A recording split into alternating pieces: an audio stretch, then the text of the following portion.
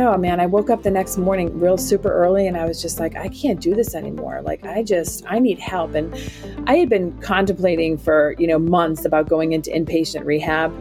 But I kept thinking to myself, like, what are people going to think of me? Right? Meanwhile, everyone knew I was a drunk.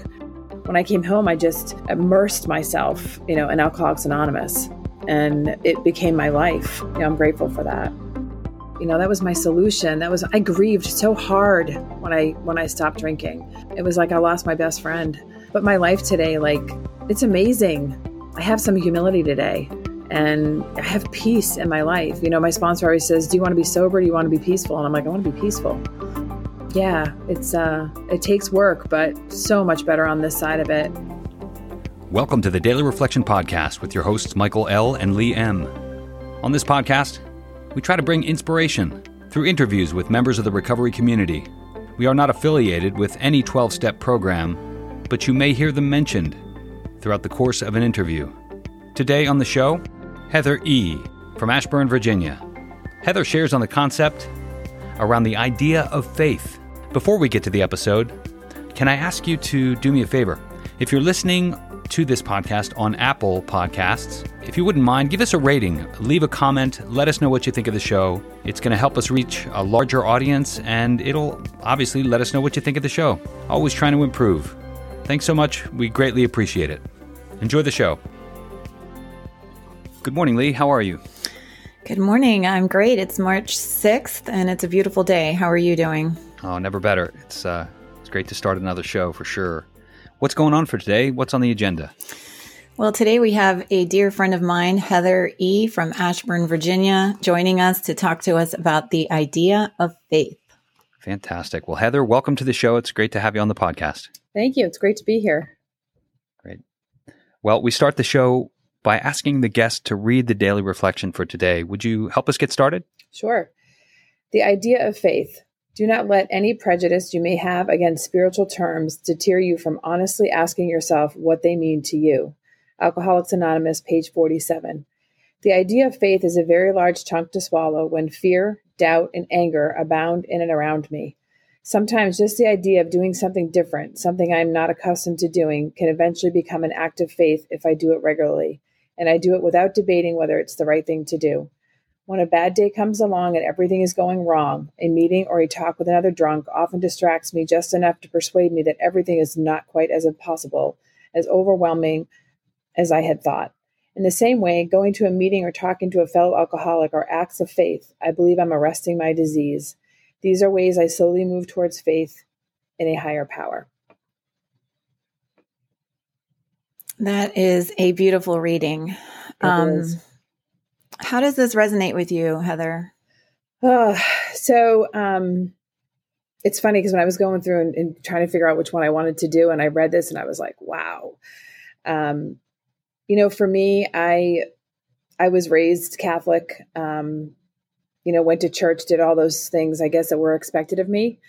At points in my life, I felt a connection with a higher power, but I always questioned it or, wondered what it really was. And I lost my sister back in about 18 years ago. When she passed away, I really lost all my faith. I felt God was very punishing.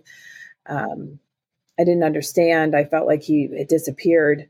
I had no idea who he was. And it wasn't really until when I got sober and started working the steps and I kind of floated, step one, easy. I got it. Step two, I kind of floated over, and when I got to step three, I always wondered why I had such a struggle letting go, let go, let God. I could say it. I could say all the great things that we say, talk the talk, but I wasn't walking the walk basically. And it wasn't until I was about 4.5, 5 years sober, I got a new sponsor and she took me through the steps using the big book. And when we got to step two, and I was talking with her, I explained to her, I said, I feel like I have like this wall or this block between God and I. And no matter what I tried to do, I felt like no matter what I said or did, I couldn't break down that block or get that connection with him. And, she explained to me, she said, well, who is your higher power? And I'm like, I'm not sure. And what I found out is that I had so many prejudices against really not God, but against Catholicism, that I used those prejudices to keep me from connecting. And I had no definition of who my God really was. And, taking the time to sit and do that and figure out, like, what is this God to me? And what is the difference between the prejudices I have with the faith that I was raised in, or the religion that I was raised in, and, my, I guess, newfound connection with God. And once I did that, and really defined who God was to me, it was like this huge, for me, that was a huge spiritual awakening for me. And I've really been able to connect now, and get into a practice of, getting on my knees every morning and talking to God. I always talk to God. I'm one of those crazy people that, thank God we have Bluetooth, because when I'm driving, I'm constantly talking to, what people would think is somebody else, but I'm really talking to God. Of course, during the crazy days when I was in active addiction, I did a lot of the poop prayers, with one eye covered. If you just get me home this time, or, if people really just didn't see those text messages I sent last night, or if I could continue to play like I'm not a drunk to my ex-husband, all those things. I never prayed for what God's will was for me.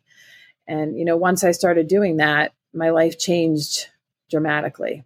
So Heather, what's your sobriety date? 7/26/14, July 26, 2014. So it says in the reflection, sometimes just the idea of doing something different, something I'm not accustomed to doing, can eventually become an act of faith if I do it regularly and do it without debating whether it's the right thing to do. And I'm wondering, do you have experience with that? Oh gosh, practice? Yes. In the beginning of my sobriety, I did a lot of things differently. And at that time, I wasn't attributing that to my higher power, to any type of faith. Now I continue to do a lot of things differently, but when it comes to my faith and to connection with my higher power, it's not just checking a box for me. I have a morning routine, and if I don't do that morning routine, I can fall off the beam real fast. And I certainly, I don't practice anything perfectly.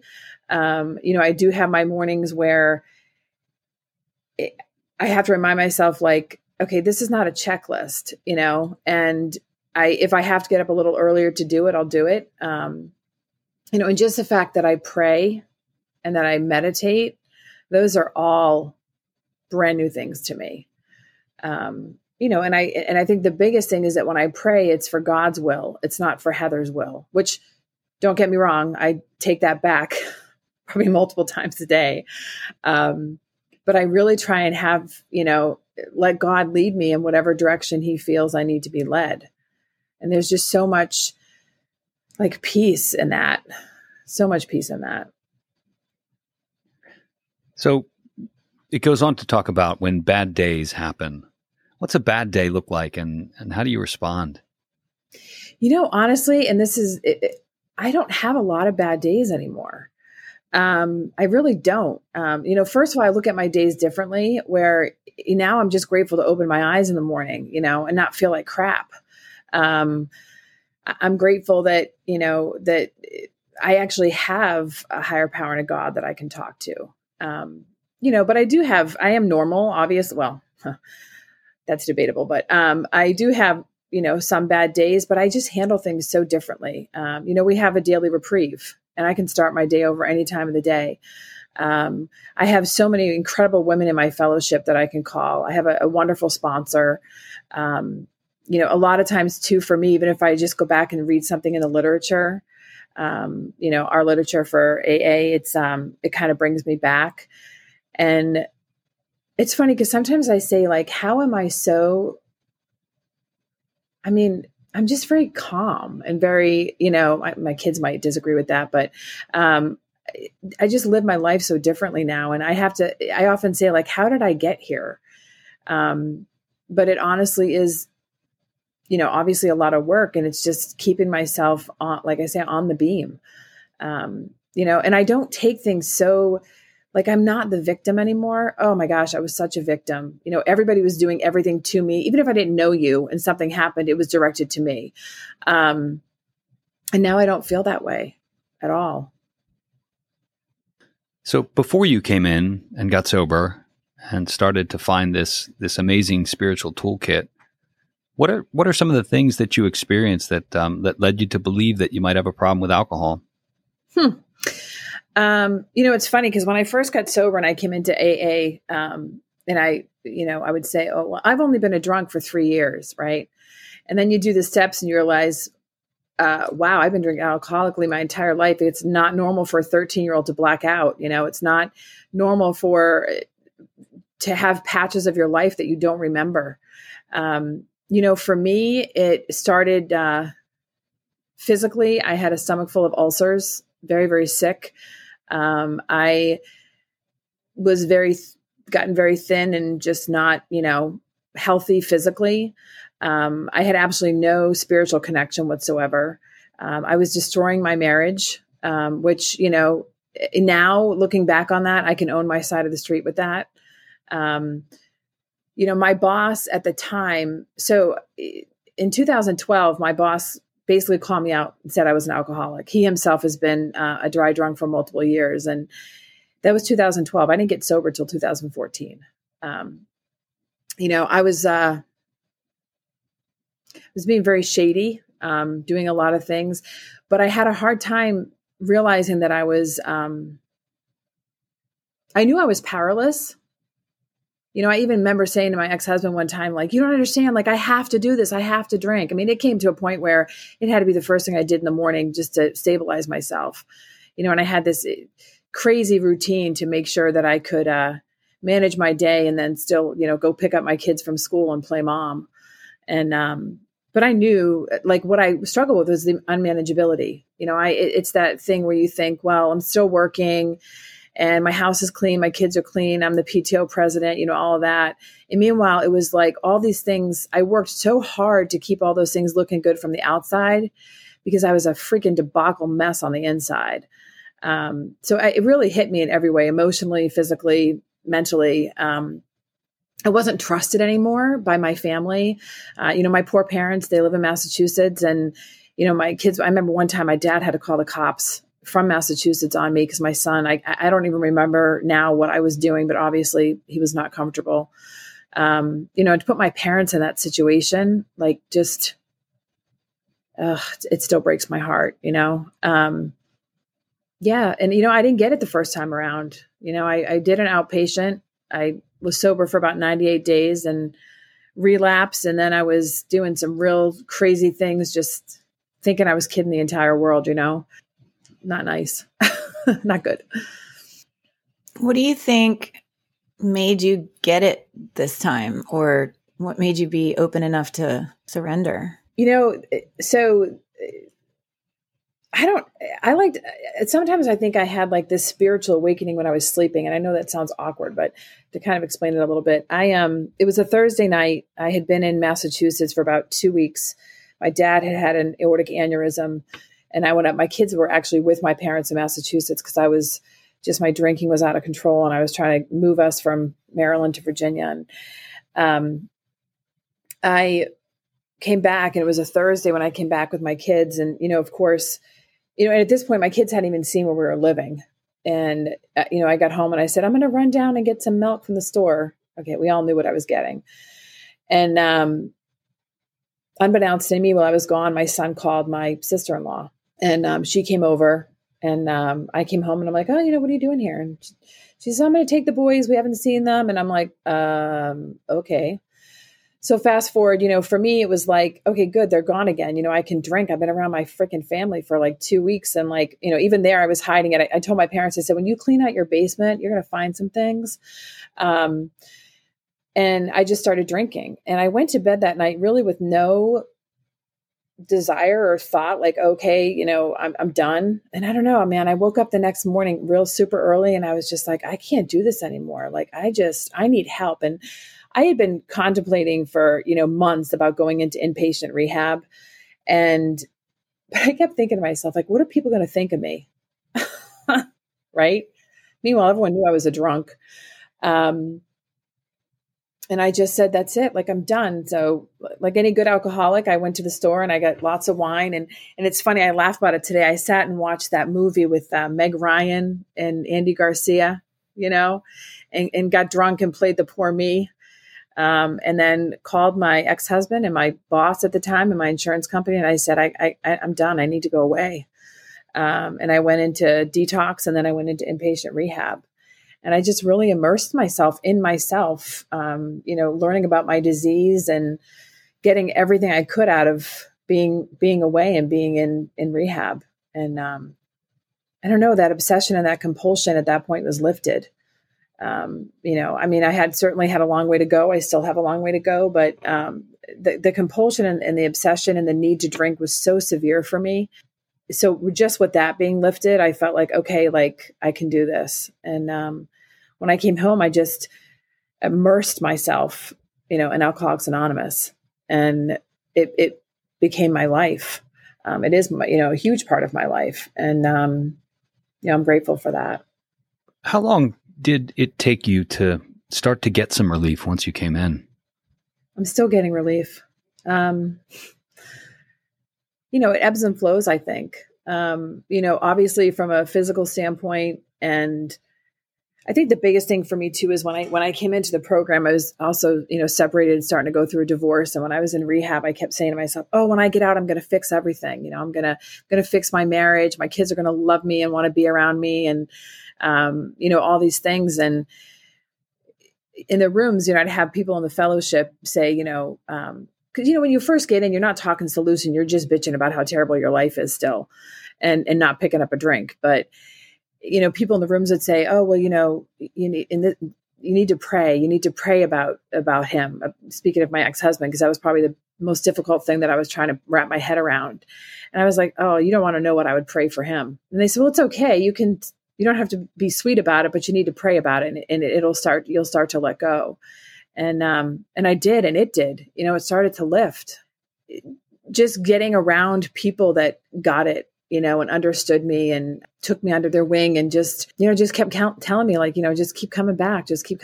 And, all the cliches that we like to say, just wait for the miracle to happen. And, and it has, it still continues to.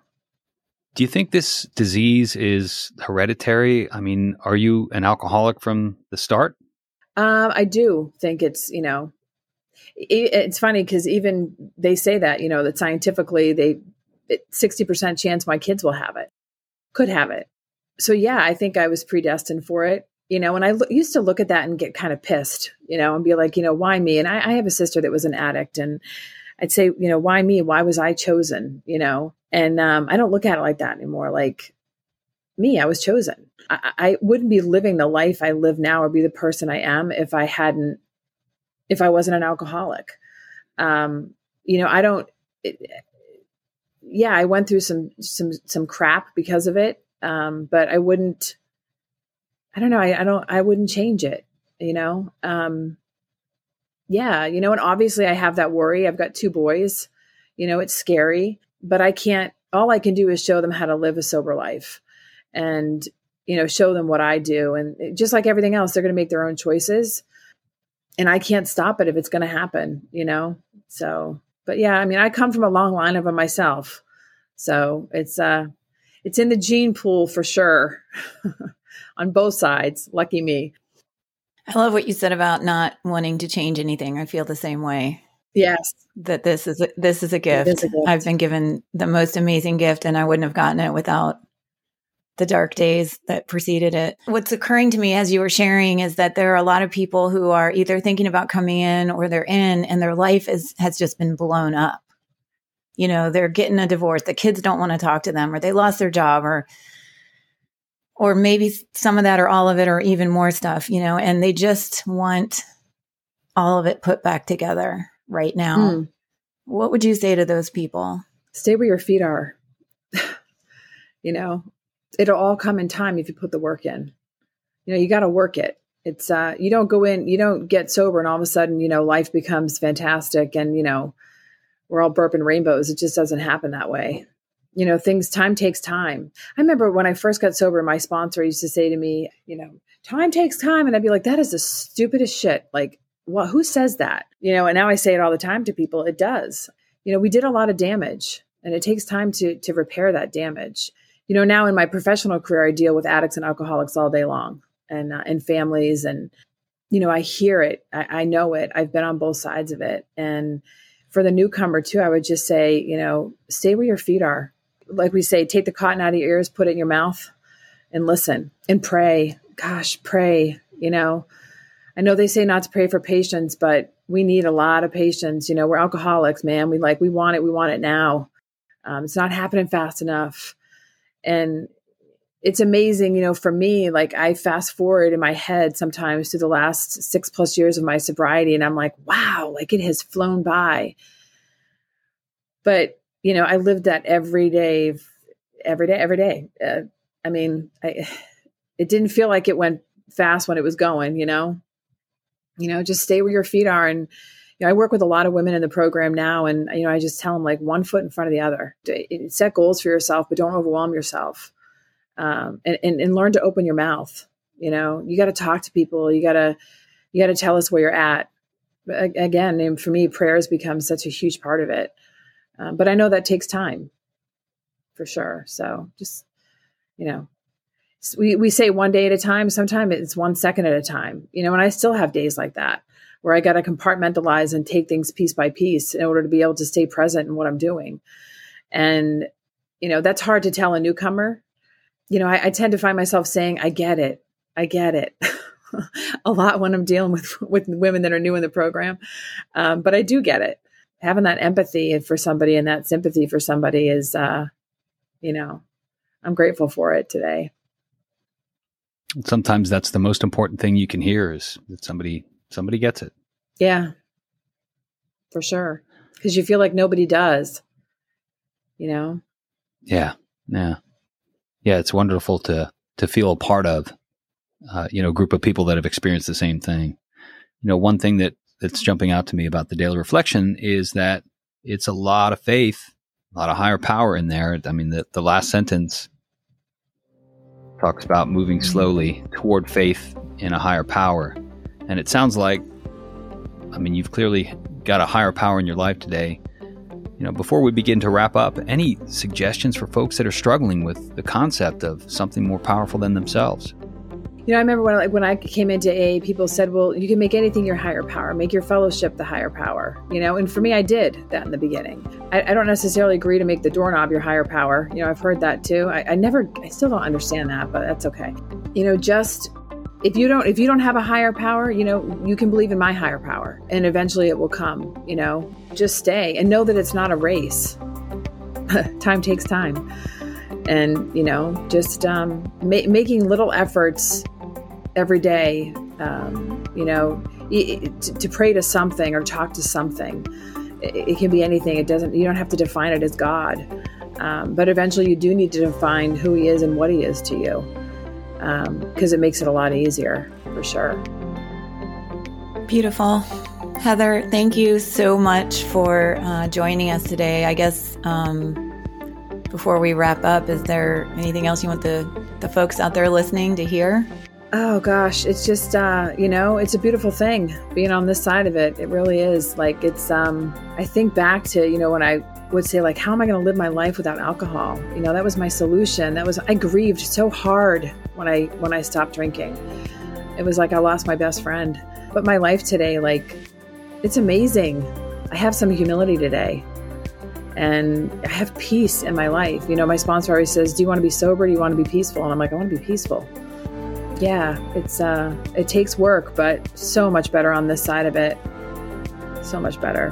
Thank you so much for joining us today, Heather. This has been beautiful, beautiful story, beautiful message. We're so glad you came. Thank you guys. I love this. I listen to it every day. I get so excited when I Yes, I do. It's like my jam in the car, it's like, and I was not a podcast person, like I'd be like, who the hell listens to podcasts? Like, it's too much for me. And I just love it now. So thank you guys for putting this together. It's very cool. Thank you so much for being a part of it. Thank you. Thanks once again to Heather for joining us today. And thanks to you, the listeners. We truly appreciate your support. If you want to join us online, you can find us on Facebook at facebook.com/groups/Daily Reflection Podcast. Just realize there's over 300 members of the community there. Great conversation, great support. Really appreciate it. You can find us on Twitter at Daily Reflector. You can also read about all aspects of recovery on our blog. We have a new author. I'm so excited. Nan F. from Jacksonville Beach, Florida, joins us on the blog and has published a new story. I'd love for you to check that out. She was a guest on the podcast back on February 7th, and she talked about a path to faith. She wrote a wonderful article. You can find that at blog.dailyreflectionpodcast.com. Thanks, everybody. Have a great day.